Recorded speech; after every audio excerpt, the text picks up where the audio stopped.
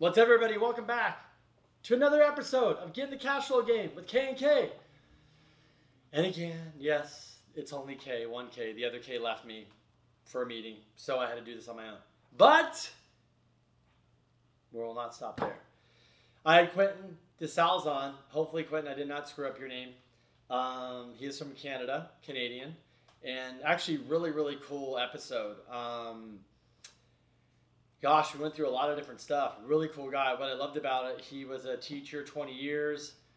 Just like a lot of people. I think you get to a point in your life, I've been teaching 20 years, not making enough money. He was trying different side hustles and had young kids. And you're just, look, teachers, let's be honest, I'm here in San Diego. If you're on a teacher salary and you're only on work and your wife's not, it's just not going to be enough money. And so you're going to create that side hustle. He was trying, I think, making websites and doing stocks, and he ended up buying a house and making money, and ultimately today owns $80 million of real estate with investors and financial freedom, time freedom, all freedoms. And we're talking about how they invested $5,000 into this first deal, and how that was such the amount of money at that time was so much, and they're like, oh my gosh, can we risk this? Now he looks back going, oh my gosh, how do I even think like that? But we talked about mindset, how to get through. You talked about the struggling in the beginning of being a teacher and building a real estate portfolio, and how much work it was for 2-3 years. But he was just talking about, if you can get through that, that is the part to get through that. It can change your life. So we talked about that. He's written several books, property management, like building wealth, buying real estate. You got to check those out. And then we just talked about, macroeconomics. We talked about real estate. We talked about loans, what he buys. And then off camera, which is funny, if he listens to this, hopefully he laughs, he was grilling me on me stepping it up and what I'm doing and some stuff I'm working on that, no, you're not going to find out. It's a secret. But why am I doing this? So it's off camera. But it was cool. So cool guy, awesome. Loved having him on. My couple takeaways is get in the game. My other takeaways is getting through that first 2 or 3 years when you have your job and you have the side hustle that's real estate and you just want to make enough to get out and retire and do it full time. He is living proof you can do it. He went through it. If you ever have questions about and you are stuck in that after you watch this, just reach out to him. He gave his Instagram handle. DM him. If you guys aren't doing that and we have people on and they inspire you, encourage you, DM them, send them an email, call them. These people are coming on. They love to help people. He was a teacher, so what fascinated me is he brought teaching. He's a great teacher. Obviously, he can write books. So he went out and built a real estate portfolio, became financial free, and now he can educate people and teach you. So that's a passion. He loves to do that. And he also talked about he loves buying deals. And so without further ado, you had enough of me blabbing. Let's hear more from Quentin. Let's jump right into it. Quentin, thanks for coming on today. Welcome to Getting the Cash Flow Game. Thanks for your time. Look forward to jumping in the conversation with you.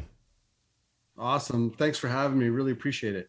You bet. So before we start jumping into our passion and talking a lot about real estate, can you kind of give us a little bit of background of who you are and how you got into real estate and where you're at today? Yeah. I'll just give you the headlines. I started investing in 2004. I was a teacher for 20 years. I left teaching when I turned 40. I have a master's in ed. I was going to be a school administrator.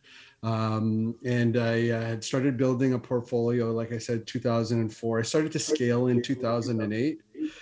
I bought 3-4 properties each year, 2008, 2009. And then in about 2013, I created enough passive income in my portfolio to leave my job. And so in 2014, I became a full-time investor, started to flip houses, realized that I was doing what I was doing before, which was a job when I was flipping houses. And, I did some wholesaling, rent to own, things like that. And, it just, I kind of switched in 2015 into apartment buildings and started to scale up that way. I still continued to do 1 to 4 unit properties, but it was the apartment buildings that really gave me the ability to create wealth and large net worth jumps, as opposed to the 1 to 4 unit properties. And, you know, right now we're at 80 million in assets under management. I own 50% of any asset that I own, or that's part of that, I own 50% or more of. Nice. And, you know, I really like talking about real estate, and I enjoy talking about wealth and just helping people to kind of see, you know, how they can kind of use real estate in their overall plans. And I think that everybody should have it as part of their, you know, their wealth journey, right? Have that, that component. Yeah, that's awesome. A couple of things I want to ask you about that, because I now, the teacher, obviously, that's probably why you're big on educating and helping people, which is cool. So I think sometimes you're like, man, why did I do that? But I think that got you a basis to not even buy, but to teach people. So how does a teacher, how did you discover real estate? I mean, there's so many teachers that are like, I need to get out of this rat race, but they're looking for the side hustle or something. How did you land in real estate? Well, I tried a whole bunch of things. Like I was doing stocks and stuff. I created websites. I did consulting. Like I always did a bunch of different things. I never just did one thing. And I would say I kind of lucked into real estate. My first property in 2004, it was just like a pre-construction house. Didn't do anything with it, sold it. And I was like, wow, this was really good. I didn't even like live in it, and I already made money. So it was kind of like, okay, this is great. So 2008, I started to really scale and buy rental properties and take, do that on top of what I was already doing. And I realized quickly that I had a choice. You know, I could continue building a portfolio, or I could continue down the path of like employment. And I decided to switch and focus on real estate. Is it scary at the time? I mean, depending on where you're at in life, is if you have family, you have kids, you have bills, and you're giving up that, obviously a teacher, pretty guaranteed W-2 check where you like, okay, I just show up to work, probably don't do anything stupid, I won't get fired, and eventually keep making more money, to, okay, I'm going to give that up and go over to this basically a wild, wild west of buying real estate and building a portfolio. Yeah, my kids were really small at the time too. So they were like 5 and 2. And my wife was really supportive of me. And honestly, I would have to say that between 2008 and 2013, I would say that I felt like I had like 3 jobs. Like I had my normal employment. I was like a young father who spent as much time as I could with my kids. And then I was working on my real estate business. And I really felt like it was a lot of work. I got to say, for a few years there, I felt like I was really running all over the place, but I was able to work through that. And, you know, now I have a lot more freedom than I would have ever had before. And it was just kind of pushing through the initial craziness, and with everything going on, to be able to get to the point where I gave myself flexibility. And I learned a lot over those years. You know, I've written some books too about it, like about the whole process. And, you know, and I think, if you can get through the challenges, that there's so much light on the other side that it's really worthwhile, like for everybody. Couple of questions. That's great. Yeah, this is great because I think a lot of people don't like their job. They don't like their boss. And I don't really think that. I just think they want more freedom, you know? And as a teacher, if you just stay in a teacher and you're going to get a pension, it's not really building wealth. And, you know, who knows where the pension will be, especially in a place like, you know, US or California, they're having problems. So you really want to create your own destiny. I was going to ask you, when you started buying properties, and I know now you're further along, were you going to friends and family to raise money? Were you doing it all on your own? And how did you kind of get started with, like, I know you bought one, but to get from here to there where you're like, I can quit my job and I have enough income, was that all your money or was it investor money? Well, I mean, for the entire portfolio, I probably put like $5,000 of our own funds in. Most of the funds came from investors or even from our principal residents from a like a home equity component of it. That helped us to generate it. At the very beginning, though, like mortgage, like back in 2008, you could get like 100% LTV on a rental property or Wow. 95% LTV on a rental property, right? And then after in 2009, it was just kind of like they got rid of it. Like it was like a Yeah. hard stop, Yeah. right? And then all of a sudden I was like, oh man, I got to figure out what I can do. So I talked to like mortgage brokers, my lawyer, all that sort of stuff, and I figured out that if I bought a property that needed work and I fixed it up, I could refinance it in a few months and then continue to rent it. And I thought I had discovered this amazing thing. And then I look back and it was like, yeah, they've been doing this since the 70s. And then and probably earlier than that. And you know what? It was I wrote a book with a couple of friends of mine, the Ultimate Wealth Strategy: buying, fixing, refinancing, and renting properties. And then like a couple years later, it was like rebranded. Like I started to hear it on like Bigger Pockets and stuff Burr, like that as the burr. Burr. Yeah. And now I get comments, this strategy is called the Burr strategy. I was like, well, it wasn't that when I wrote the book. Okay. Like, Yeah. so, but I mean, doing that strategy allowed us to take the equity out of the rental properties that we had put in. And then at the same time, I was starting to bring on partners who were interested, and they were partners on the long-term side of those Burr projects. So they were really happy about their returns, and then they started to get involved in other projects with me. I still have partners today that were part of those Burr projects back in 2009. So it's and those same partners are actually in some of my larger buildings. So in a 30 unit building or a 40 unit building, right? Like it's been a wild ride for sure. But it's creating those relationships with people and making sure that you do what you say you're going to do, and have that know, like, and trust factor that helps you to raise funds. And yeah, most of that, well, I mean, if what, funny enough, my wife still tells me about the $5,000 that we put into the property way back when. But you know what, like she's really appreciative of what's happened now, and where we are. But it was such a funny thing at the time, right? It seemed like a big risk to us. And now, like, look at where we are. So I'm really happy. I've got time freedom, I've got location freedom, I've got thought freedom. Nobody tells me what I need to do or how I need to do it, right? So those are all the type of freedoms that I appreciate. And of course, financial freedom.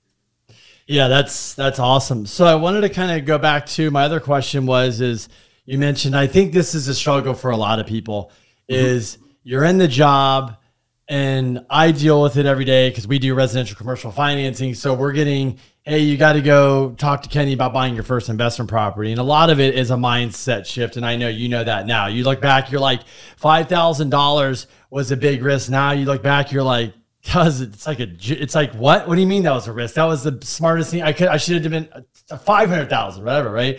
And so what you were saying is if you could just get through that little time, right? That 1 year, the 2 year, the 3 year. And I think some of them are like, you've got the kids, you got the wife, you got the job, and okay, but you started getting into it and you're like, this is a lot of work. This is going to be a lot of work. It could be 1 year, 2 or 3 years. What got you, now you look back, what really was it that got you through it? And was there anything that you would have done differently sooner to maybe make it less painful or get you through it faster? Yeah, I used to think that like mindset was all like foo-foo and like airy, kind of wacko, kind of like people Yeah. people who wear flowers and run around. Like I didn't really think that was for me. And now I totally am the opposite. I totally believe that if I would have had some shifts in mindset, like, and to just to give you an idea, like the last property that we bought was a 202 unit, and I had to to put down 750K hard in order to make sure that that property closed. Like from $5,000 to like, it's a big deal, right? Yeah, And that's so, huge. yeah, and I mean, I would never ask my partners if we didn't close on that to put up the funds on for the, you know, that property. So it's a mindset shift, right? Like that is a huge mindset shift. And if you think about it, like when I ask my kids, and now they're, you know, 17 and 14, right? You know, what is a lot of money? Like my 14-year-old will say $50, right? And my 17-year-old will say like $5,000, right? And you know, it really is just your mindset. Like when I did that, you know, the last deal I did, you know, it was you know, $34 million deal, right? Or Wow. like, that's like, you know, that's a big deal, right? But it's just another zero. That's all it is. Yeah. And you just have to figure out how to get that done. So from a mindset piece, like it's all about mindset. If I was to say one thing that made a big difference is like expose yourself to other people who have that mindset, that growth mindset. And, you know, you'll be, by association, you know, you'll be able to achieve different things than you would have ever done by yourself, right? Like that mastermind group you mention all the time. You know why? Because it's having an effect on your mindset, right? And other people, it's not. Like they're not getting that exposure. So it is a huge change. And if I were to do anything differently, I would have taken that more seriously than I actually did at the very beginning. It took me years to get into that, before I got to that, right? I would suggest, you know, that people focus on their mindset. And there are a lot of great books and training and, you know, on that. And then the other component is taking action, right? Like taking action quicker and sooner, and not overthinking too many things, right? Find somebody else who's already doing it, copy them, like talk to them, you know, work with them, and but, you know, copy the same type of strategy that they're using that's successful in the area that you're in, right? Because in some areas it doesn't make sense to do like regular single family house rentals. In other places it's like a no-brainer, right? So or you have to do development, or you have to do apartment buildings. It just depends on the area. No, I agree. That's awesome. Yeah. And we were talking before you came on, we were both talking about mastermind groups, and you mentioned you're part of a group where there's, you know, 10 people. I don't know if that's including your 10 plus you. And, you know, I was going to mention that. I know we got into the podcast, but I'd say, you know, I'm part of a mastermind, and it's very, you know, it's not rare, but it's rare. You walk in a room, there's 50 people, 10 people, and you're like, I feel the dumbest, the smallest, I'm talking about buying $34 million deals. This guy just talked about, he put $34 million down on the deal. Right. So, but that is another thing that people can do. I tell people is if you get around people that are like that, it can advance you very quickly, because the conversations they're having are different. The things they're focusing on are different, and they're not worried about the piddly little stuff. They're worried about moving the needle. So I was going to ask you is, now that you're in a place in your life now that went from the teacher, took the risk, which was $5,000, probably tapped into an equity line, quit your job with 2 small kids, which is crazy, sacrifice, and now you're here. Now you're leveling up by getting around these people.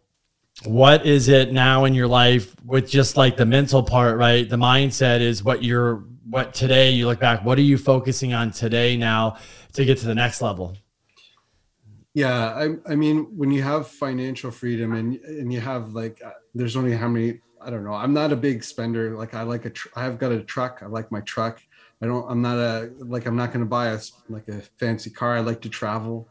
You know, I like experiences with my family and you know, we just did whitewater rafting a couple of weeks back. Like, you know, just things, I like experiences. Right. And I think that once you've gotten to a certain level, it's your job to help bring other people up, right? Like, you know, give a hand down and help people up. It's always part of like what everybody should be able to do, right?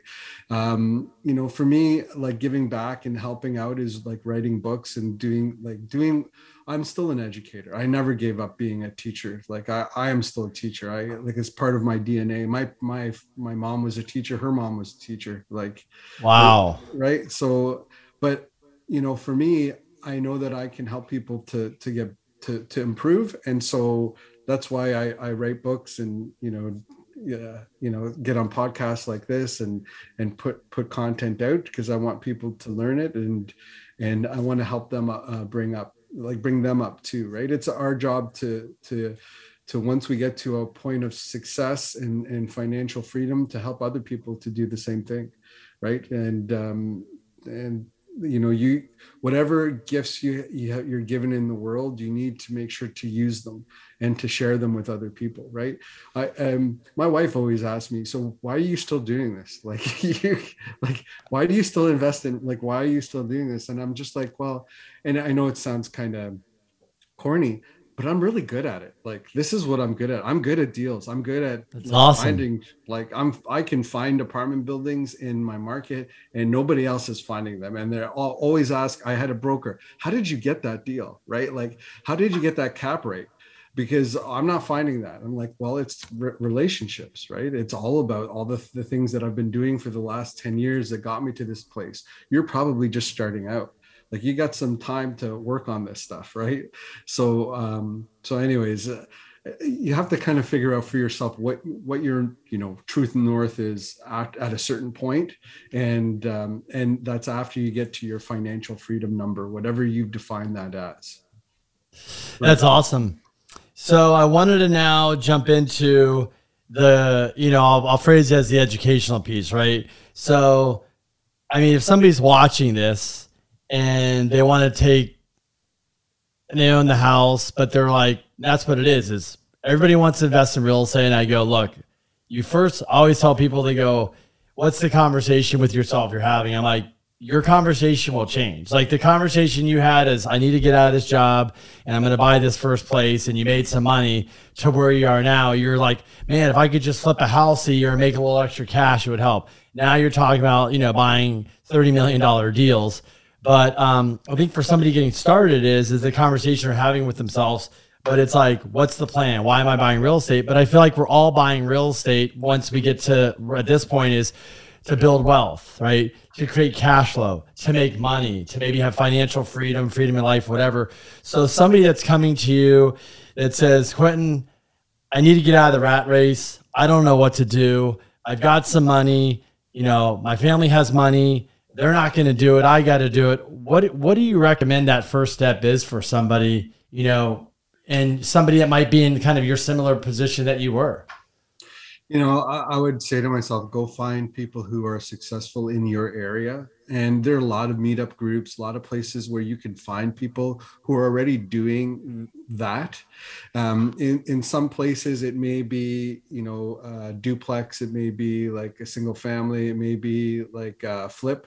But I also want to caution you that you're not create a job for yourself. Like, what I ended up doing at the very beginning is I created another job for myself, and which is fine if you need to create the cash to leverage yourself out of a job. But once you've done that, your job is to find assets that will continue to pay you while you don't work, while you sleep. Right. And that's what the apartment buildings do for me.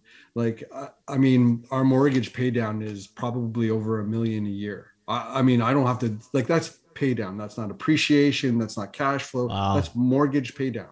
Right. Now I got to split that with all my partners. I don't see that. Right. But I mean, I breathe and that happens. Right. Like, yeah, like I don't. And the thing is, if you tie whatever you do into your hands and your hours, then you're always going to be limited, right? So that's why you want to get to that point where you get that freedom, then leverage that freedom to create something that continues to pay you, where you don't have to continue to. And we all talk about passive income, but most people who are investing in real estate aren't creating passive income. They're creating a job, and you got to move past that and create a business, and that's harder than than what a lot of people think. And once they can get to that point, then, then they start to jump into totally different directions. They can do lots of different things and create lots of different businesses, right? So, and I was going to ask you about that, because that is really true, is because I think people jump into real estate and they haven't done, that's what I tell people, there's really no excuse now. You got YouTube, you got podcasts, you've got books, you can literally go on, and there's so many great interviews. There's masterminds, there's meetups, right? It's really up to you. 30 years ago when you did this, there wasn't a lot of this stuff, right? I mean, even the debt, everything, it was a different game. And so, how do you, when somebody is going to buy real estate and not to make it a job and turn it to more into business? I mean, I know, because one of the things, I was reading about you in here, you talked about that. And I think it's like getting yourself into the investor mindset, because it is different. Can you give a couple like tactical, examples or tricks of like, this is how to have a job, and this is how, like, what have you turned from the job to now it's, more of a passive thing? Can you give a couple examples on that? Yeah, it's about looking at things at scale, right? And if you only can do something like once by yourself, and you can't scale it in any way, then it's not really a business. That means it's a job, and you're going to be in it day to day. If you can do 1,000 of the same thing, that's why if you think about like a large apartment complex, or like many apartment units, right? You can do many of those all at once, and you can put a superintendent and on-site, or you could have a property management company, third party, or you could have your own property management company, take care of that, right? Because it's at scale. Usually what you have to do is add a couple zeros onto whatever you initially thought, and that's how many you need in order to create a business. Because, and another way to look at it is perhaps, and syndication is like a lot of people who are starting to think this way. Like if you look at a GP and an LP type of structure, the general partner is the business owner, but that is a business owner who's not going out and knocking on doors and like, you know what I mean? Like, yeah, not checking the tenant if the tenant paid the rent or not, right? There's a lot of, that's scale. That's what you want to look for.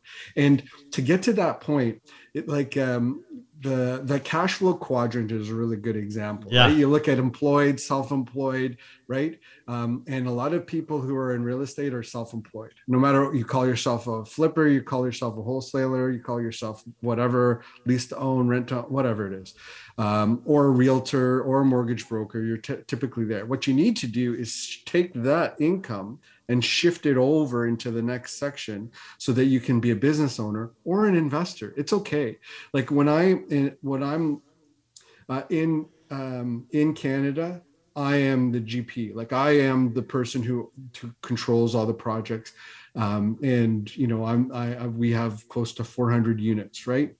If I'm in the US, I'm an LP. I'm on the investor side of the quadrant. I don't want to do that again. Like I have a few properties. I've got like 4 properties in Florida, but I'm an LP in a lot of the areas in the U.S. because for me, it gives me I have a number of reasons for it.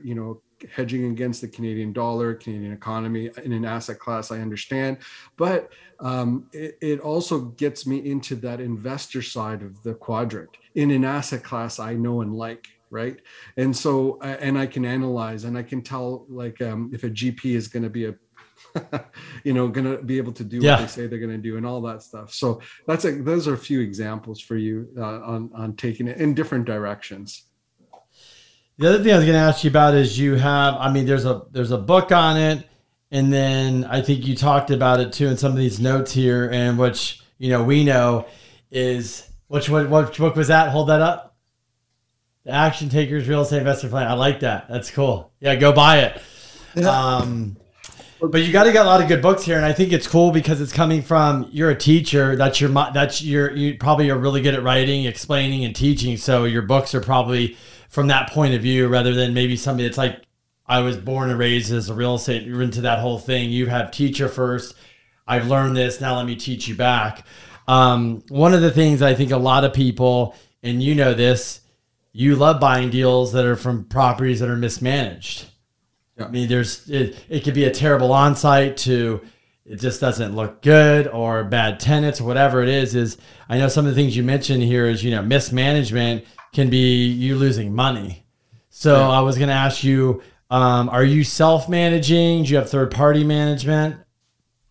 Yeah, yes, and yes, and I also have a partnership in property management too, right? So Okay. I've got partners who are partners in a property who do the management piece of it, right? So it depends on where we are. So if I've got some of my properties are like 3 hours away, and I mean, our management team isn't going to take care of that. So I have a partner who does a lot of the management there. Then I have properties that are maybe like an hour away. We have a third-party management company that works on those, and then we have properties within about 45 minutes of where I live. We have local on-site, our local property management, my own team in-house that will take care of those. So it just depends on what the area is. So I've got experience with all three of them, and and really it's about talking to and communication and having proper meetings with all of your team members and making sure everybody's on the same page. But I mean, do you have like a specific question about Yeah, I was going to ask you, what have you found for you? Because obviously that management's very important. That's how you can pick up extra cash flow, right? That's how you can save money here, which if you use a dollar saved in multifamily it is a dollar earned if you can save it. And if you go sell your property and it's being run properly in the management, it looks that much better to the next buyer if you're selling. What have you learned, over your career in investing, which is some of the most important tips when it comes to property management? Well, I mean, on the property management side, I mean, there's a ton. I mean, I've written 2 books on that. I saw that. Yeah. Yeah. But I mean, like, when I'm looking at buildings, I'm actually looking at what the rent bump is from where I'm buying it at its mismanaged state to where it will be, and then I consider the cap rate of the property. So I'm looking like some of the and you got to remember the laws in Ontario, the landlord tenant board laws are tougher than California laws. So wow. I've got my work cut out for me, right? It can be quite a challenge. Going through an eviction process in Ontario today can take up to a year, right? And even it's craziness. But I work different strategies depending on what that is, and would talk to our team about how we're going to handle each one of those individually as it comes up. But I'm looking for that spread in rent from where it is now to where it will be at market rent. And those people who are getting evicted, once they get evicted, that, natural turnover, which happens as well, and, repositioning assets, I'm going to get that value increase, right? So let's say we have a $400 rent bump multiplied by 12 divided by the cap rate. That's the value increase that I'm going to get on that building. Sometimes I'm getting, with one tenant turnover, $175,000 in value increase on a building, right? Because of the market, we don't have a lot. Like, when you think of the number of buildings we actually have in Ontario, it's not very much compared to the size of the United States and all the buildings you have, right? Probably less than the size of buildings that you have in California, right? In all of Canada, right? Wow. So I mean, you have the value of the existing stock is going up and up because the cost to build and like whatever's there is, it's already built, right? So it's hard to replace that stock. So I'm really looking at the difference, and then taking our management team to be able to move and reposition that asset, right? And could I do this anywhere? Yeah, I could take my model and I can put it down in Florida, or I could take it wherever, right? It's really just working with people and figuring out what the laws are and making sure to work within them. I don't do anything outside of the law like that. It's not my style, but there are lots of ways to be able to push things along, and you just got to figure out what works in your area, property management wise, to make that work, to reposition the asset. And what kind of just because you're up in Canada, just curious, what kind of debt do you guys do on buildings up there? You know, I was just curious about asking about that because I have some idea, but it's like down here, is it down here? You see, we're in California, which a lot of people don't know. California is pretty fascinating. I think as California as a whole is probably one of the best states with the best banks and the best lenders. And a lot of people here that we do financing for, we don't even do Fannie or Freddie loans because there's probably at least 15 competitive banks that have great terms, very aggressive, a lot less strict prepays, kind of all the overlays and stuff. So people are like, they did the Fannie Freddie game and they're like, well, I'm locked in the yield maintenance prepay and all this. So they've converted. And I know when you kind of go out of California, it's the Fannie Freddie and stuff like that. So do you have that kind of similar debt up there? Or? I'm very familiar with both type of both countries and the debt, and so I can kind of talk fluently between the two. Cool. So that's awesome. So what we have, I'll give you an example in a apartment building we just did. It was a 25-year amortization, 75% LTV. Okay. But you got to understand that we don't have like 30-year terms like you do in the US. Our terms max are like 5 years, right? Wow. And I only did a 1-year term on this building because I still plan to reposition it, but my rate is 1.99%. Wow. Yep. So do they do interest only, or is it principal and interest? That was the principal interest on that. I mean, there's not much interest, right? So you're mostly paying down principal. That's crazy. 1.99. Yes, sir. And that so was is that bank institutional or bank? That was just a regular bank. I'm not even getting what our equivalent to Fannie Mae and Freddie Mac would be a CMHC mortgage in the apartment building space. And an insured mortgage would probably be less than that. So I'm telling you, it's different. But I got to say you got a lot of benefits in the US, like because of the way that you get a term for 30 years and you're locking into a rate like that. It's still really awesome that you're able to do that. You also you have like depreciation, like way better than what we can do.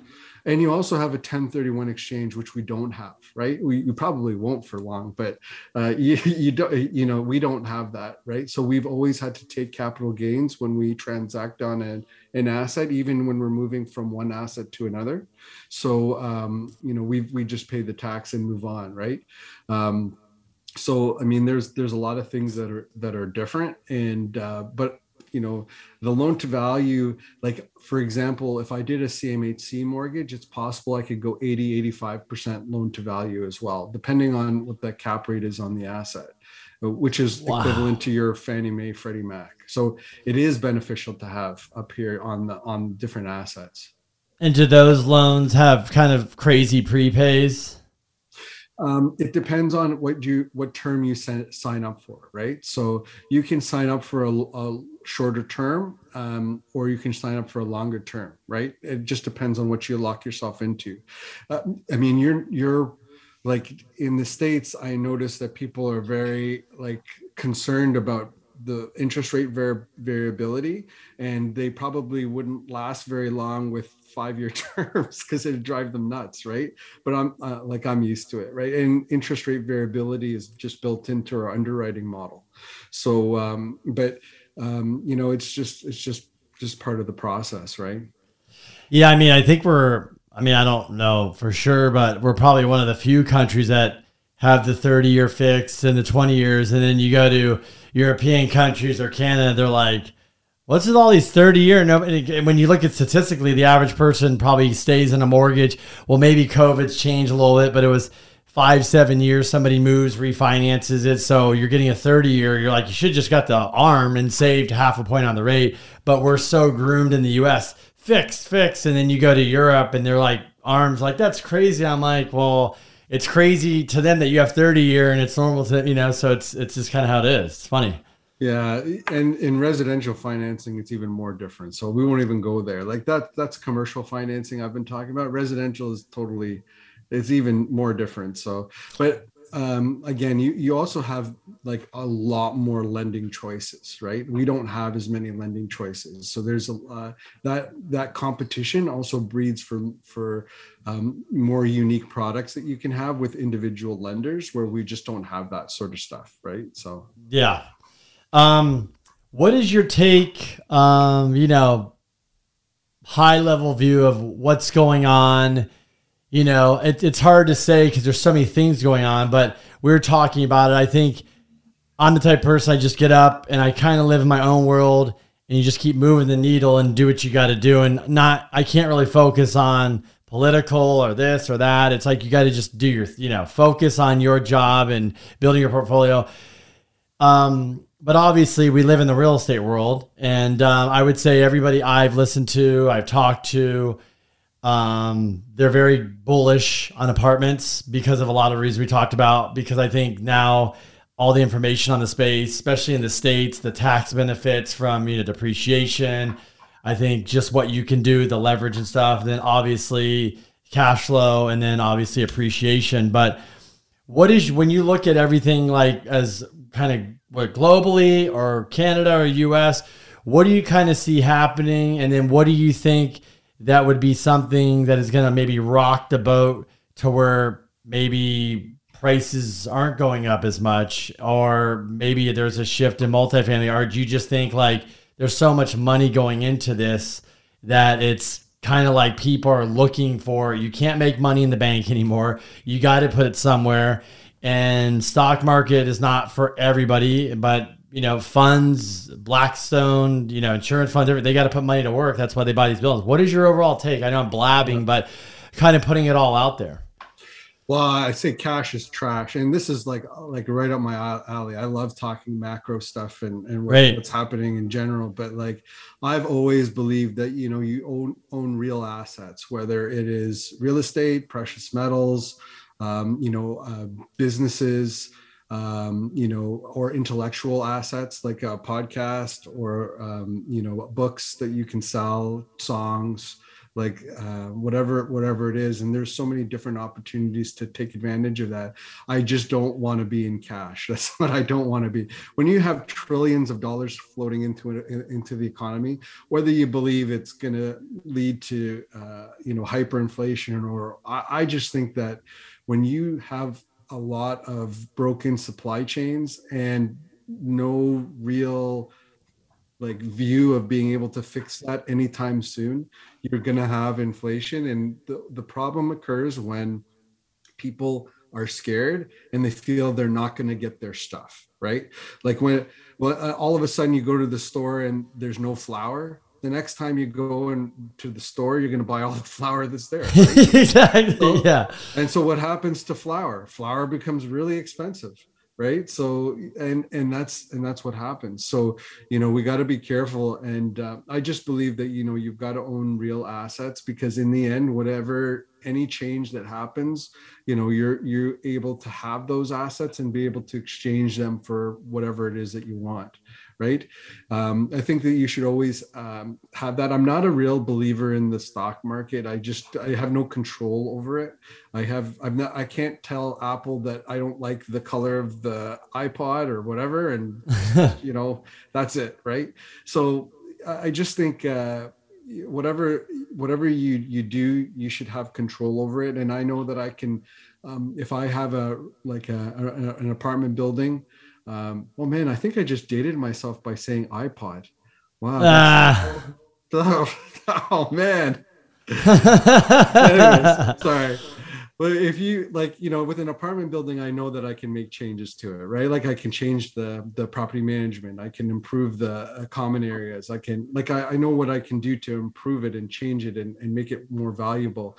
Whereas, I can't do that for a company that I buy a stock for. Like I have no control over what Tesla does or what Elon says in this next tweet, right? Like I can't, but I know that I can, buy different assets. I know that I can create another book. I know that I can put that book out there and make that available to other people and create an asset. And what's cool, like for me, in these books, is that my kids are going to be able to see these. That's awesome. and I got pictures of my kids reading. I mean, they were young, and I don't think they're really reading the books, but I had pictures of that, and that just if you like, all this that you have, the only thing they really want to do is make sure that you pass that along to your family, and make sure that they see the success that comes from that, and inspires them to do something with whatever they decide to do. I don't care whether they invest in real estate or not. Like, I just want them to be the best that they can be and be successful at it. That's all. Right. And if they want to be get into baseball, like, just focus on baseball. If you want to get into like writing, then just be the best you can be. Right. So that's all. That's awesome. Where is, let's talk a little bit about, just to go over, what books have you written? Where can people find you? Where can they find your books? Well, the easiest way is to get on Amazon and put my name in, Quinton D'Souza. I've written The Ultimate Wealth Strategy, which is on the BRRRR strategy. I've written Property Management Toolbox, Filling Vacancy Toolbox, but that's really geared towards the Ontario market. I've written the Action Taker Real Estate Investing Journal, which is really, like, I used to coach people. I don't do coaching anymore, but I put all my templates and all the materials in that book, net worth templates, quarterly plans, weekly plans, how to do it as a real estate investor. And so that's available for people to pick up on Amazon, or they can go to the Action Taker Real Estate Planner.com, and they can grab the chapter 1 of the book, and they can try that. They can get me, that's the best way to get the books. Or if you want to get in touch with me too, like you can get me on Instagram or Twitter at QManREI, or I'm just starting a podcast. It's called GetRealWealthy.com. So I'll have That's to have awesome. I'll have to have you on after I got like a little bit further along. Sure. No, that'd be fun. Yeah, it's exciting. We were talking before, starting a podcast is cool. One of the things that from COVID, I know a lot of people for this, what was great for me is I love interviews. I love podcasts. I listen to a lot of different things.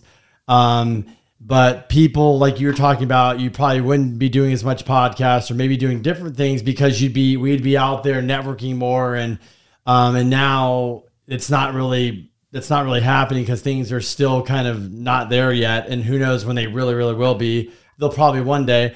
But what was cool is a lot of people that never went on a podcast because they're flying around or too busy, that they're sitting at home and somebody said, "Hey, would you jump on a Zoom?" Sure, I'm not doing anything else. And then that turned into one. And so I've gotten to see a lot of cool interviews of people that I've seen on CNBC or something for 5 minutes. I'm like, well, that doesn't really help me. See them in an hour interview. So I think starting a podcast is cool, and you get to meet people, and it's fun to learn, So in closing, we always ask everybody the same question, and I know you're kind of talking about a little bit. What is your definition of generational wealth? Oh, yeah. And that's something that I really focused on a lot this year too. It has a lot to do with mindset and passing along the right mindset to my kids, and in giving them experiences. I think that's wealth. Giving them experiences that they would never have normally had, that I know that I didn't have. I was a new Canadian. Like we came to Canada. I was a new immigrant, right? Like we didn't come with anything. So, I want them to have a different experience than me, but still have the work ethic that I have. That's part of the wealth component to it. It's not just, giving them, like financial, like a couple $1 million. Like what's that going to do for somebody if you haven't learned anything from it, right? Yeah, so exactly. It's all about passing along the skills and information, as well as the experiences that can help them to be a better person, and in whatever wherever they decide to go in life. That's what I think the intergenerational wealth piece is. I really, I love my kids. I love my wife. I want to make sure that they're well taken care of if I'm not there. And that's what I've worked on in the background too, right?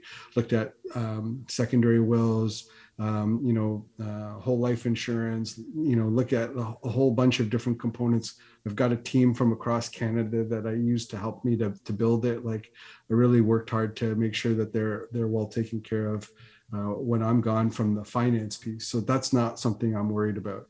I really worried about more on, did they learn what I think that they need to learn to be able to continue to be successful in life. That's what that's that wealth component to me.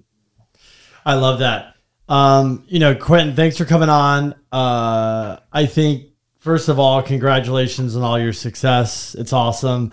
I really love when I get to meet people, especially on the podcast and in person, that, had a job.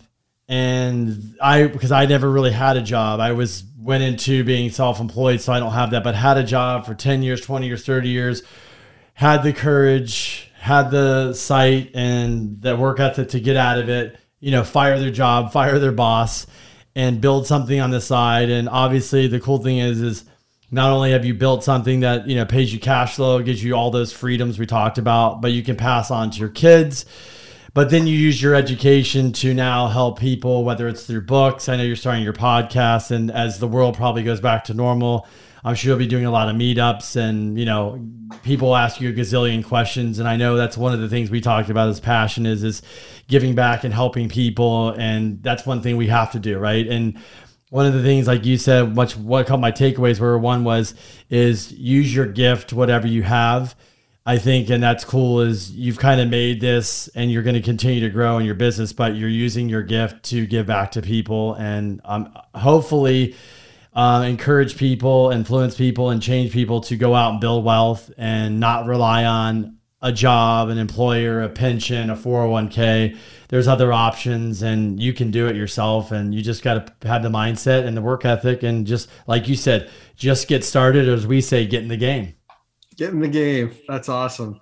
Yep. So thanks for coming on. Thanks for the time. It was a pleasure meeting you and spending this time with you. Awesome. Thanks so much for having me. Really appreciate it. Have a great one. This podcast is a part of the C-Suite Radio Network. For more top business podcasts, visit c-suiteradio.com.